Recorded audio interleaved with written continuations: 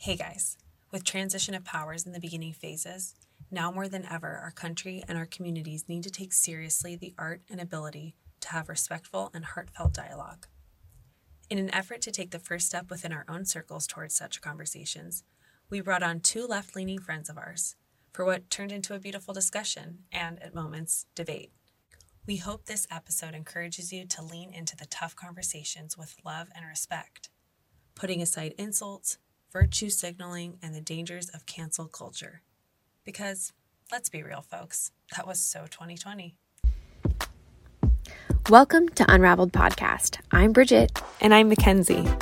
This is the place where we unravel all the things on our hearts.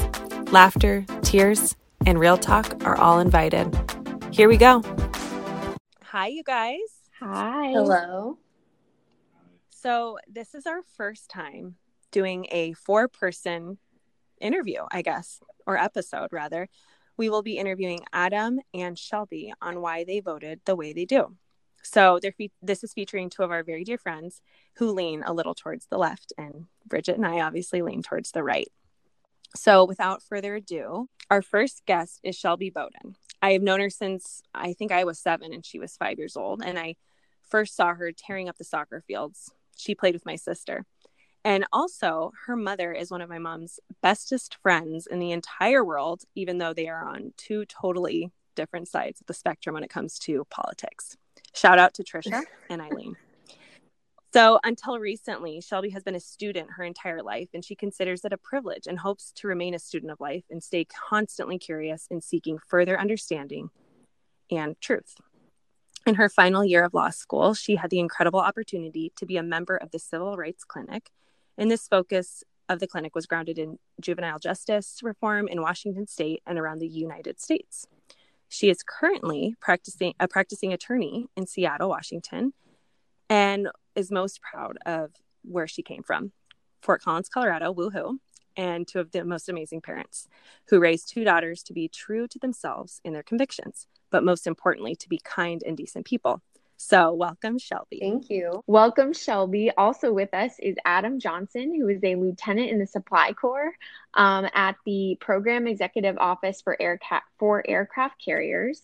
He also, this is super cool, is the founder of NJOC, Naval Junior Officer Council, which is a self-organized group within the Navy, bridging the gap by vocalizing the junior perspective to inform strategic decision-making within the Navy. Great. So guys, we have a super serious first question for you both.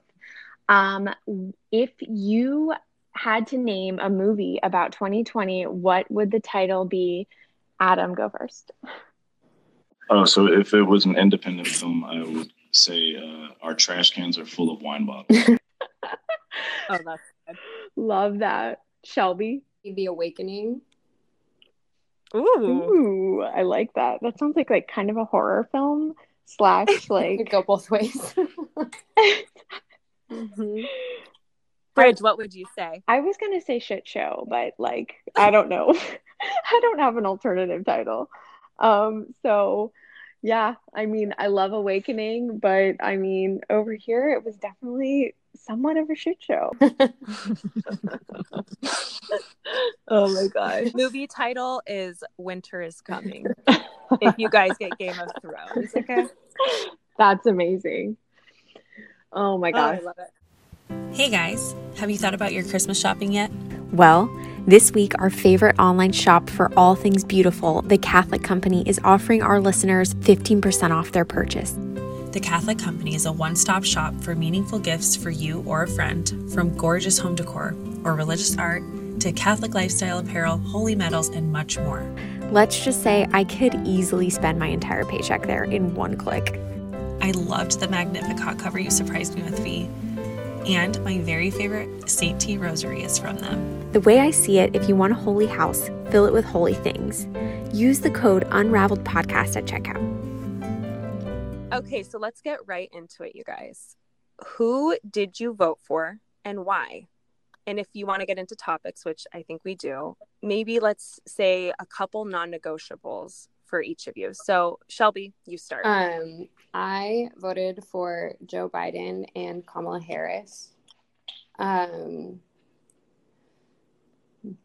Honestly, this might surprise you, but I'm not a registered Democrat. I'm an independent, because I don't really feel that either party represents my ideals or what I feel is most important. For me, I voted for what I felt I was voting for: human kindness and decency above all else. This time around, a couple of my non-negotiables are climate change, healthcare, as we're in the midst of an international pandemic, and what is happening at the border, and obviously the Black Lives Matter movement. Okay. Thank you for sharing. How about you, Adam? So I also voted for the Biden administration, and I will, hopefully this doesn't disappoint. I don't have non-negotiables from a political sense. I have non-negotiables personally, but I do believe that God gives us the ability to make our own decisions. And from a pragmatic sense, I voted for the Biden administration first and foremost because the Trump administration has provided us with the most positive scrutiny for the presidency that I've seen as an adult and possibly in my lifetime and maybe in the history of this country. You can see it by the voter turnout. And what better time to have equal scrutiny positively applied to the Democratic Party, right? If we're going to, in some cases, judge the decisions, I think it's only right that we turn around and use that same energy to, put a positive fire under the Biden administration, under the Democratic Party, and see what works and what doesn't work, if that makes sense. I think too, just to jump in really quick, because previously Adam and I have had some really productive discussions on it. I think one thing that you said that was really interesting to me was that you look forward to, if Joe Biden is, elected in December when they decide, like setting that bar high and hoping that they rise to the occasion, which a lot of times we have all these anxieties around who's elected. Oh, they're like, the world is over, so and so is elected, or the world is going to change and be the best thing ever because so and so is elected. And so I think it's interesting to let things play out and see where the chips fall, but also to have a high standard for these individuals that are going to hold the highest office in the land. We've seen some positive things happen in the Trump administration for sure in the last 4 years, but have there been disappointments? Absolutely. I don't know too many Republicans who are like, Trump embodies everything I want to be in life. I mean, I'm sure they're out there, but for me, he just seemed like the better of the two options in terms of what I stand for. But is he a perfect man? Absolutely not. So it's hard to find that perfect candidate. I don't even know if that exists. Yeah, I completely agree with what you're saying, Bridge, and same with what you said, Shelby, about kindness and decency. I can totally get behind that. I can. We need all of those people leading this country, right? Now, for me, I feel like if we have an opportunity to vote for a candidate, one of my non-negotiables, obviously, infanticide, and fight for the right of the unborn. And I think that's what Christ and the church that we belong to asks us to do. Now, for me, that's not all there is to it, though. Like the law side, as Christians, it's to bring our neighbors into a relationship with Jesus. So I believe personally, if you know Jesus, then you know that abortion is wrong. And I don't think anyone wants anyone to have one. So the danger with protecting pro-choice law is that it just implicitly communicates that it's morally acceptable, and it incentivizes companies like Planned Parenthood to structure their business model around it. So that's where I start, and I have to go from there. So I'm personally voting on policy over, I guess, how Trump maybe is as a person. I know his Twitter is awful, and maybe I wouldn't want my kids to hang out with him, but I have to vote on policy. So that's what it is for me. I agree with that. I don't think I would ever have a wine night with Trump, but do I agree with a lot of the things that he pushed? I do. And, you know, it's funny because a lot of people say he's the worst human being ever. Oh my gosh, thank God he's out.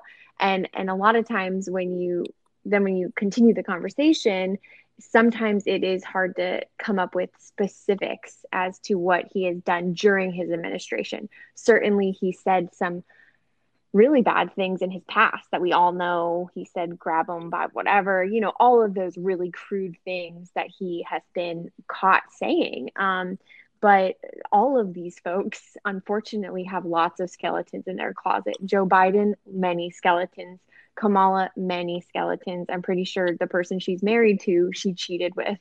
So, you know, I'm not saying that's not a place of judgment. I'm just saying I think it's important that we all look at these folks as flawed human beings. We're all flawed human beings. So, you know, I think the biggest schism, the funny part about the polarization happening right now is we're acting like one side is this like savior and the other side is not, when really, if we look at these individuals, they all are flawed. So it makes you think, you know, like, what are we holding to such a high standard? But yeah, I love all those answers. Kenz and I have known each other for the better part of our entire lives. And her mom was my Sunday school teacher. And there was a point where me and my family were practicing Catholics. And I have a complicated relationship with Catholicism, and that can be a different conversation.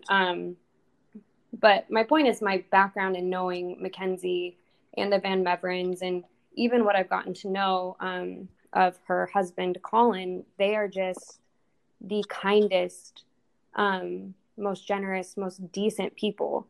And, you know, when I went off to college, Eileen, Mackenzie's mom, provided me with a rosary, and I still have it, you know, and because I know she gave it to me out of love, and I know that they pray for me. And I just had to really rack my brain about how these amazingly kind people could vote for someone that conducts themselves in the way that Donald Trump does. Because it just, I'm like, if anything, this is the antithesis of what the Van Meverens are about and how they treat other people. So that's what I said to Mackenzie was, you know, I'm looking forward to having this conversation because I'm just, you know, I couldn't figure it out. Well, very nice of you. I just want to point out that I feel like, first of all, the Bowdens are the same way. I think Trisha's the most generous. Well, she's like a second mother to me. And so I feel the same way about her family. And I think there are so many decent and kind and generous people in this country. And I think it's easy to call names and blame it, you know, look at one guy and think he's the destroyer or the evil, you know, but if we get to the topic and like each individual reason why we vote the way we do, there's some hope and light there. The next thing we kind of wanted to get into, and it kind of is a good spinoff to Shelby, what you described is the thought that a lot of people share about Trump. So that is not really a surprise to us that you would wonder that or want to know more about that. So it kind of goes into the next thing we want to talk about, which is despite the polls that projected Biden to win by a landslide, 72 million Americans, which is almost half, voted for Trump, half of the voting population, that is. So what do you guys make of this? If he is this like vilified human being, we all know, of course, he's not perfect. We've already been through this. All four candidates are not perfect in their own ways. So if he is this terrible, I guess the question is, then why did so many people come out to vote for him? And if you guys could kind of elaborate for us, because we do truly want to understand, like, what, if you have a list of kind of things in your mind of like what has been so hard to accept him, if you could share that with us, just so we could grow deeper in our understanding, either one of you. I think that neither party really speaks to a lot of Americans. And I feel like a lot of the time we are voting with like holding our nose almost. You're not really excited to vote for someone, but you're like, oh, well, they're better than the other person. And I think that's a real problem in American politics. You should believe in the person you're voting for, and you should hold the people that are holding the position of the highest office in the United States to the highest of standards, because they don't just represent Republicans and they don't just represent Democrats. They represent all Americans, and something's missing because a lot of people feel unheard and a lot of people feel unseen by either party. I guess, Bridget, to answer your question of, why was I surprised, was, to me, in conversations that I've had with family members who were lifelong Republicans and for the first time ever voted for a Democrat, was this time around. And they just said it's too much. It's not normal to speak about white supremacists with any type of kindness, like with what happened with Charlottesville. And he said there's very fine people on both sides.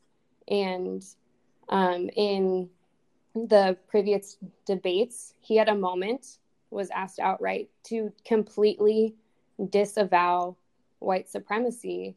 And he didn't say, I disavow white supremacy. He said, I'll do what the people want me to. I'm not sure he said that. I don't think he said that, actually. And there is, though, just to quickly jump in, they did like the next day, there was a video reel of like 20 times of Donald Trump saying, I disavow white supremacy, I disavow it. But the media has absolutely painted him as a racist. And so I think by the time he got to that debate, he was so done with saying that of course all Republicans watched that moment and were like, are you for real? Like, just do it. Like, you're on camera. This is the moment. Like, flat, we know that you don't agree, but flat out say it.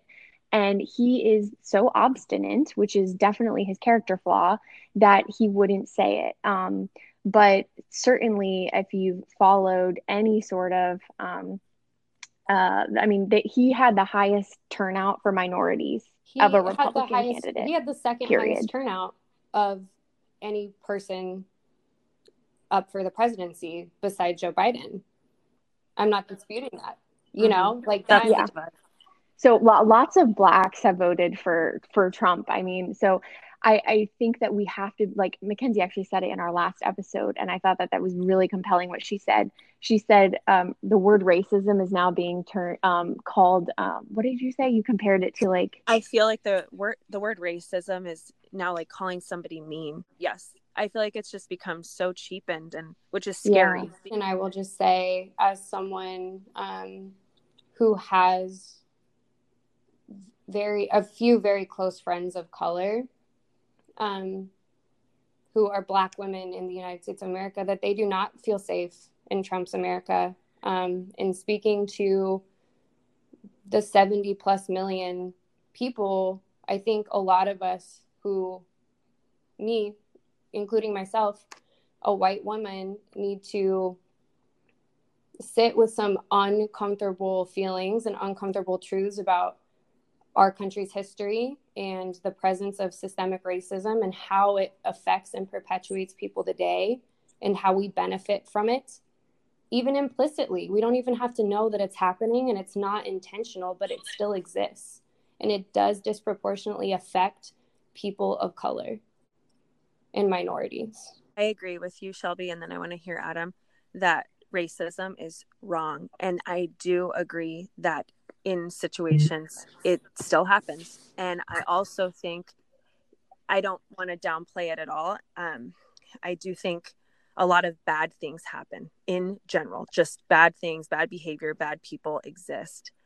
Me personally, I don't believe it's a systemic problem because there are no laws in place saying people of color can't do this. That's what I think. Adam, do you want to add anything with Shelby?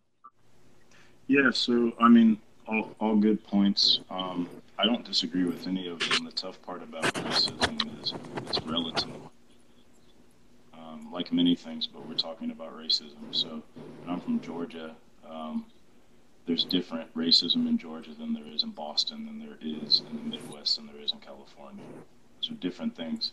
But what I sit on an inclusion and diversity board for the Navy, and it's been about 6 months, and I think if I might add, just to kind of not avoid the rabbit hole, but to shed some light, it's not racism that's the problem, it's colorism. I'm not black. That's not a race. And Bridget is not white. Bridget, Wow. what's your ethnicity? Irish, yeah. Right? And you married an Irish guy who is also half Nicaraguan, but his last name is O'Boyle. His nose shows it. Right? So if anybody didn't know, Johnny's Irish, right? But ethnicity is not color.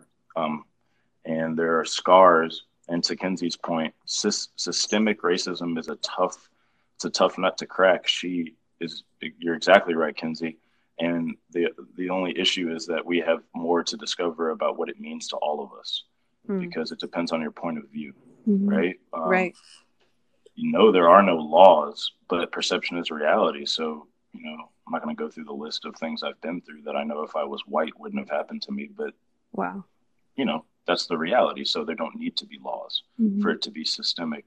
But I also don't argue against the definition as you put it. You're not wrong. I hope that makes sense, right? There are two discussions. There's to Shelby's point, there's the implicit discussion and the explicit discussion. So the hardest thing we have to grapple with is that we haven't even gotten to racism yet. We haven't even gotten to it. We're still on colorism.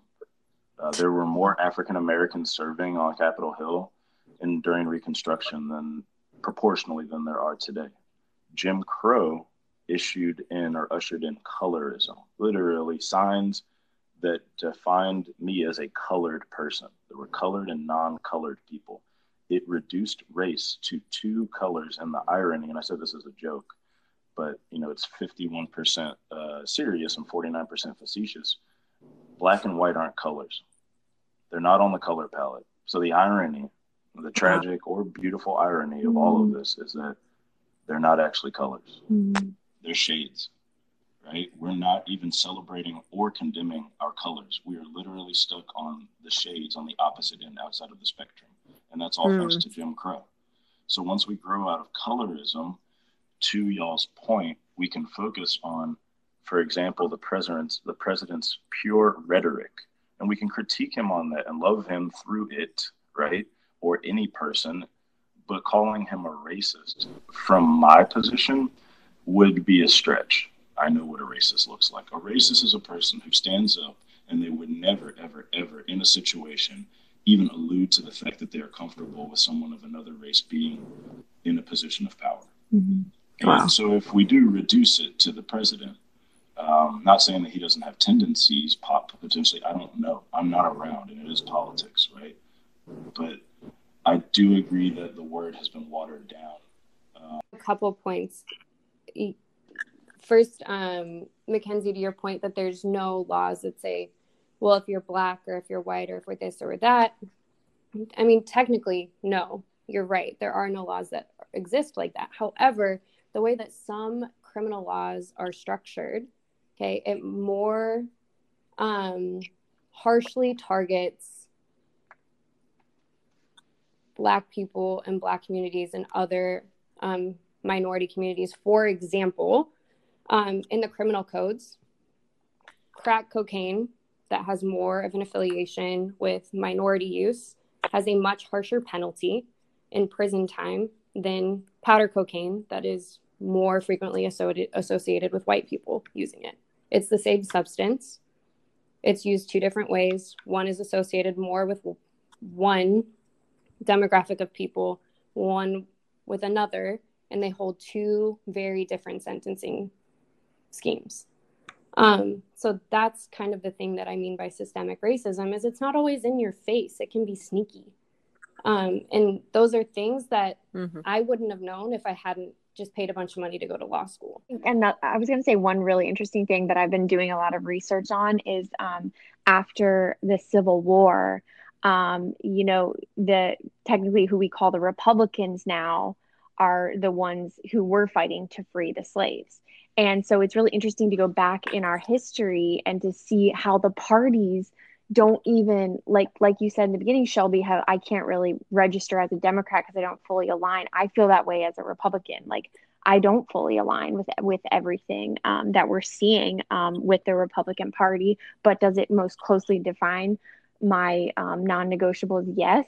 But looking back in our nation's history, it's so interesting to me to research and read how the one part of the systemic racism argument that I agree with is a lot of times race was used for political gain. So when a president was running, they would say like, you know, I'm going to try to dismantle, you know, whatever hard thing that the Black community was going through at that time, and thus get the Black vote. But my point in saying that is that if you go back to the roots of the parties, the generalization that is now is that, oh, anyone who is a semblance of a racist must be a conservative. And we have to admit to ourselves that is out there. There's a thought out there. You might not think it, and other people you know might not think it, but there are folks that do kind of, like Adam said, make a hasty generalization and that's such a serious thing to make a generalization on,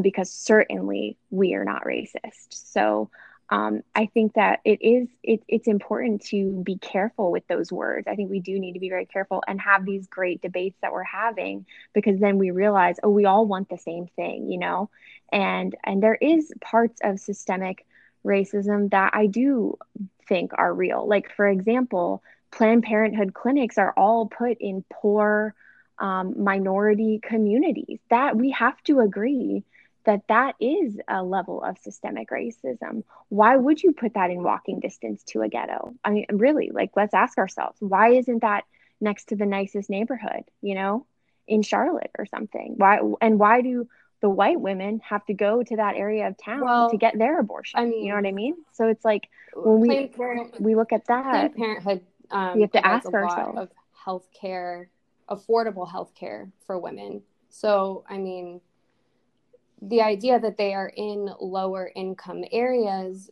is not surprising, because that's the demographic that it's designed to serve, or they're near college campuses for people who don't have insurance. Because a lot of people are uninsured in this country, and they're able to get pap smears, to get annual physicals, to get birth control, to get mammograms. A lot of services are provided at Planned Parenthood. And to your point, well, you know, why do white women have to go somewhere else? Well, white women don't have to go somewhere else. They go to their OBGYN and it's performed there. We have to stop there, because Planned Parenthood, like, their greatest source of revenue, and everybody knows this, is abortion. And like 90-something%. I do think, yes. And I think it's like McDonald's and French fries. Without abortion, Planned Parenthood will literally go bankrupt. Like, if McDonald's does not have French fries, McDonald's is not McDonald's. And so I think maybe they do have other services. I'm sure they do, but they are known for abortion, and that's how they make their money. So for me, we got to defund that. My mom's an OBGYN. She's a Black woman. She voted for Trump twice. And her main stance, I'm gonna, hopefully I don't misquote her, but the main stance is also the pro-life discussion. And, you know, she doesn't overlook the president's rhetoric, but it's a big deal for her. And she was practicing when, you know, Roe v. Wade started. She was at Grady Hospital in Atlanta, which is where most of the trauma patients go for anything. They had an entire floor, and it's a massive hospital, in the 80s for abortions, for women coming in who had mostly, you know, tried to perform abortions on themselves, or went to places, you know, where they couldn't get professional help. So long story short, she's never believed, and this is just a conversation with her son over time, that we should control what people do. But if it was her world, she would get rid of it. But as a follower of Christ, it's not. And I think I was so excited that Bridget allowed me to come into this discussion, because we are living in the gray area. It's not our world. It's God's world. And living and navigating through that gray area, understanding that we would like it to be black and white and that we know what the truth is a little bit different than actually having the control that the Lord has. He has the control to pick the black and the white, but living in it is different. So an OBGYN practicing for 35 years, she just retired two weeks ago, and she voted for pro-life. In her time for 35 years, she viscerally disagrees with the idea of abortion. It's an interesting place to practice and to live, right? And she prayed almost the entire time as a physician. And she just, as she got closer to retirement, she's no longer obligated to advocate for women who cannot, basically take care of themselves in those situations. My mom told me when I was little that she delivered a 9-year-old. So, do the math, right? What would you do, right? If you knew that, let's say that was a healthy delivery, but that 9-year-old would die unless you completed an abortion. What do you do?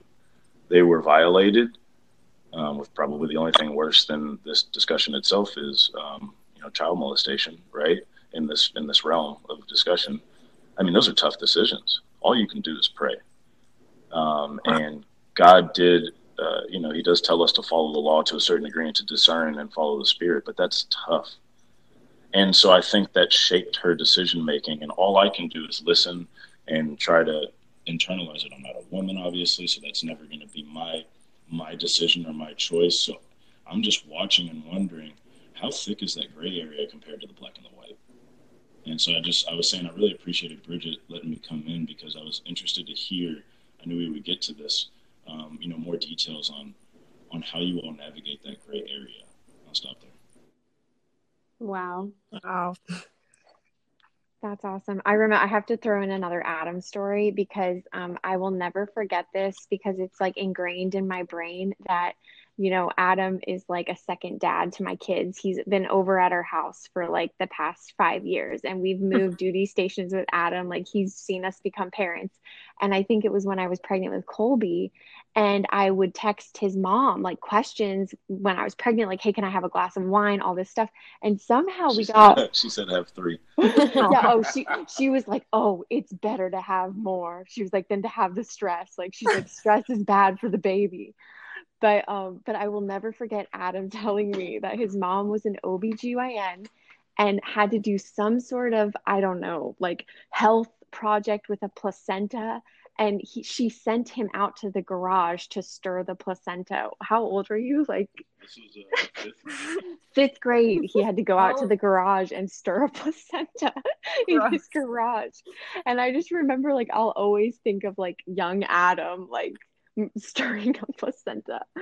But to his point that, like, I'm sure OBGYNs, especially ones who have practiced for so many years, have seen so many crazy situations and women in really hard places. And I think the common ground that all 4 of us have is that we want good for people. Like, I do believe that of all of us. And Kenz and I believe that abortion ultimately isn't the good for that individual. But at the end of the day, I think we have to foster these conversations to finally get to the root of truth eventually. What is that truth? Well, the description of, that 9-year-old that Adam just described, like, that is a horrific situation. And so, I've had friends who've had abortions. I know people, I know family members who have been in the position to potentially have an abortion. I know people all across the spectrum who have been in crisis pregnancy situations. Personally, to me, I feel like crisis pregnancy is a trauma. And then when you add abortion to that, it's another trauma. That's how I feel based on stories that I have heard and people that I know who have, experienced that. But But again, I think that all of this sharing that we're doing is helping, I think. So yeah, thank you love guys. that line, Bridge, the double trauma. That really opened my eyes. I learned that like only this last year, because I've always been super pro-life and completely agree across the spectrum. I mean, Shelby is aware of my sibling who is an addict and had to give a baby up for adoption this year. And I just think that there's always an option, and you always should choose life, because if you don't choose life, then it's a choice for death. And not only is it so daunting and horrible for the mother because of the situation, but then there's no hope afterwards. There's no light. There's no life. So I completely agree. Really quickly to jump in before we move on from this topic, which is a heavy topic. Like, what is something that you guys feel like pro-lifers are either saying wrong or could say better or could introduce this really tough conversation? Basically, what could we do better in order to reach hearts? Because like Adam's pointed out before, like a lot of times it can come off as an aggression, and that's absolutely not where our heart is. So we would love to know from you guys, like, how could we live in this gray that Adam's talking about gracefully, but still remain true to how we feel? I think it's always important to remain true to yourself and to live your life in a way that aligns with your beliefs and your faith. It's the most important thing, right? Because that's what's going to give you peace at the end of the day. And I think in a lot of conversations that I have had with people who identify as being pro-life, there's a sense of missing compassion and empathy for the situation and what the woman is going through in that moment, for her to be in the position to either one, be making that choice, or two, and I know you raised this as an issue, as a reason why you wouldn't vote for Joe Biden, is the idea of quote unquote late term abortions. And abortions, and I know you guys are going to vehemently disagree with me on this, but they are healthcare for people. And I think when we look at situations, especially in late term abortions, very much those babies were wanted and something horrible has happened. And whether it was like a placental abruption or something like that, and the doctor is making a clinical decision to where there's absence of fetal viability or life, and they're presented with the opportunity to save the mother. That is very common in what we see as quote unquote late term abortions. So I think having compassion and empathy for all people who are in these positions, but especially in having compassion and empathy for people who are faced with an impossible decision, and that they're also heartbroken about because they very much wanted and planned and desired that child, is something that I think is missing and that we don't always think about when we talk about abortion. I agree with you, Shelby, that there needs to be more compassion for the mother before and after, especially after. And Bridget actually pointed out a couple of different, nonprofits that help the mother or the woman who chose abortion, because I still love the mother, by the way. And you're not a mother just because you abort your baby. You are still a mother. And so we need to love that woman through her abortion, and because it's going to be traumatic. So I agree with that. But I also have heard and read and studied that abortion is actually never medically necessary. I will find multiple articles and send it to you, because we can keep this open. But yeah, what about let's keep it open, because I found some that say different. So it's okay to put things on pause and for both of us to do more research. Totally. So I'll jump in as the man here with absolutely no stake in this or experience or prospects of no. I'm talking about the physical process of abortion and birth. I hope I don't have a stake in that. I hope I don't. I'm just saying you could be in a position where I could be standing next to the person going through it. That's about close I'm gonna get. Yeah, but I mean, let's make a scenario. Johnny always hates when I do this, Bridget. I don't know if you hate it, but let's say that we lack enough women. I'm sure there's movies out there because there's let's say a disease, right, that is plaguing women's reproductive systems and is making them basically unable to have children. Once those numbers start declining, we're going to have a different discussion about abortions. So it is a relative discussion, right? In the way that we value the most important power that we have collectively as a race is to reproduce. It is above everything else. And the fact that we can do it on our own and choose, most people can choose to do it, is universally a constant blessing beyond comprehension to create life, right? And there are just so many of us right now, to y'all's points, the conversation has moved from value and love and celebration to, well, I mean, I think I'm going to get an abortion. That's insane, right? So the larger discussion needs to be about, how do we keep ourselves in the mindset, whether there are, and this sounds really blunt, many available women to choose to have babies. How do you keep yourself in the mindset that could change tomorrow with the wrong circumstances the wrong circumstances at the wrong time? And you could be looking at a situation where you're like, oh, wow, only women can make more of us. And we are now in jeopardy and might lose that ability. I mean, it would change our minds so quickly. So I hope that makes sense. That's kind of what I think about sometimes when I'm off wondering what you all think about, right? Before we move on, Kenz, you and I have talked about this before, about how society views motherhood. And I think a big part, right, in ultimately coming, to a side where we're seeing progress is providing people with a society that does value life, right? That values the environment around it, that values education, that has affordable housing, that has healthcare. So when this child is born and comes into the world, that it has this beautiful, thriving opportunity to live a full life. And that's not the society we live in currently. And a lot of people that's true. are really struggling. And I think it's especially now. And I think the thought of having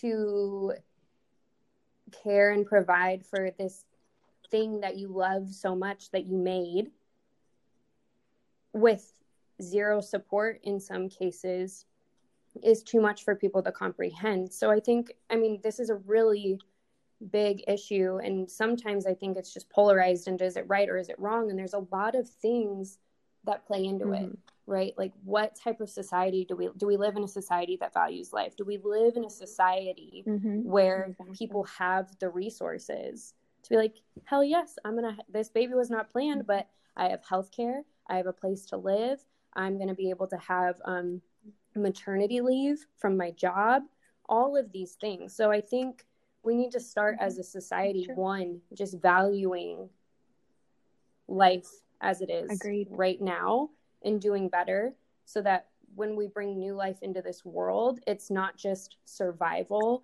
but it's the opportunity to thrive and have a meaningful life.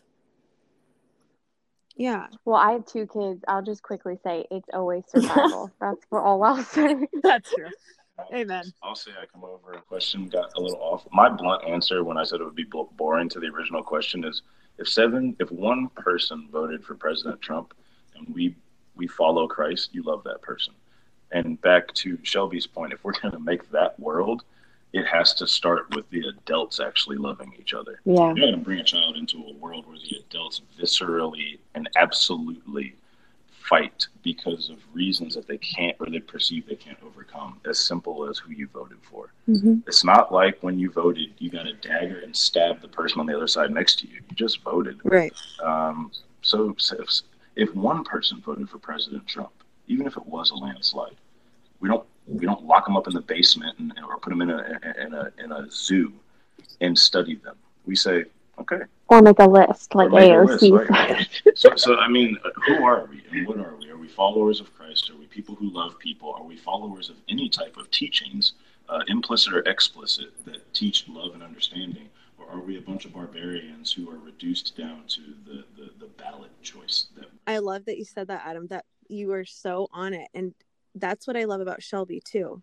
Shelby reached out to me like 3 weeks ago and acknowledged how busy I am. Said, I know you're busy because I have 2 barbarians myself, but I wanted to see if you'd be open to a monthly or bi-monthly book exchange and Zoom and coffee. I'm reading what she said. For some healthy discussion between ourselves as whoever wants to join. And she says this, I quote Shelby, I think as students of life, we all have more to learn and more love to give. That was so awesome to read. That's awesome. So, and you also said, I also believe we all have more in common than we currently feel. And I think it's easy to feel that we're living in this day and age where we can't speak truth, or we can't say what's on our hearts, or we can't post a picture of us in our new, I almost said AOC shirt, Bridge, ACB shirt. And I just love you both for being so genuine and truly listening and wanting that life. That you're right, Shelby. You're right, Adam. We all want that. I think, we all want goodness and truth. So I think Shelby hit the nail on the head when she said, what kind of culture do we have? Do we have a culture of life?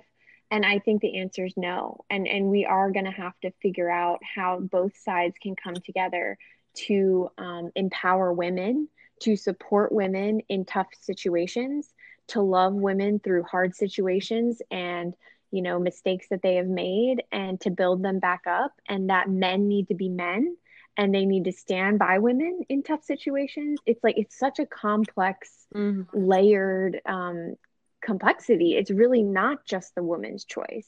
It's also, it takes 2 to tango, So where are these men, we need both. We need both for it to be a healthy society.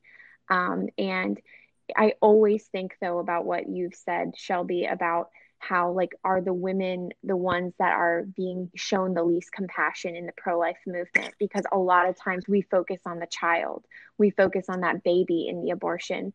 But I think what we could work on is bringing that woman into the conversation more, elevating her. How can we support her? And how can we help her through this hard situation? And I work for a diocese. We have so many programs for these women, but are we doing a good enough job pushing those out there so everybody knows that they're available? And I think the answer to that is no. I don't think that we are doing as much as we could. And so I think pushing for that culture of life, pushing for friendships where we can have these discussions is so important, because every woman's situation is so different. I mean, even when I found out that I was pregnant with my second, it was 2 months after I had just had a baby, and it was a traumatic birth experience. I had to have an emergency C-section. So even in marriage, you can find yourself, I mean, I won't say Grace was a crisis pregnancy, but in my own little world, it was a mini crisis, because I had just had a very, very hard experience. But what I always share with people is, although we did not plan her, she is and this is not just some cheesy thing I'm saying, I can't imagine our family without her. I mean, Adam's nodding here because he knows, he sees it. Colby is this wildfire child who just bolts through your life, and Grace is truly her name. She is Grace, and she is the comedic relief we need in this family, and she's everything. And her birth experience really redeemed my first birth experience, which was so horrible. And so I think a lot of times too, we have to, kind of share these stories to let women know, don't make a fear-based decision, So that's kind of my thoughts on it. But I think I just am so grateful that you guys were willing to come on and share all of this, because what an awesome experience. Like, I don't know. I don't think we could have picked two more generous friends to come on, willing to listen and stuff. So thank you guys. I agree. I feel like we could have multiple of these too. So maybe this is just part one of many. I don't know. Shelby, I feel like Totally. if you were to say, I definitely do. Bridge for sure does. Adam, I know that you're having stuff, okay? No, but I appreciate that you guys were very honest, and I hope that you felt the same of us, and we just really appreciate it, because I think we need to have these conversations more, and they aren't happening as much as they should. So thank you so much, guys, for coming on. Yeah, of course. Thank you. Thank you guys so much.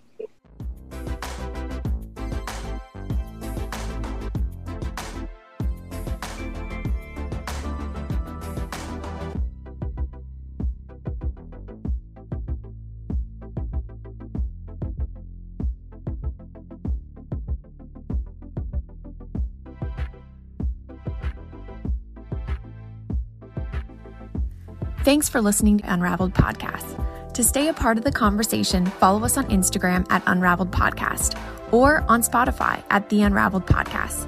Thanks for listening.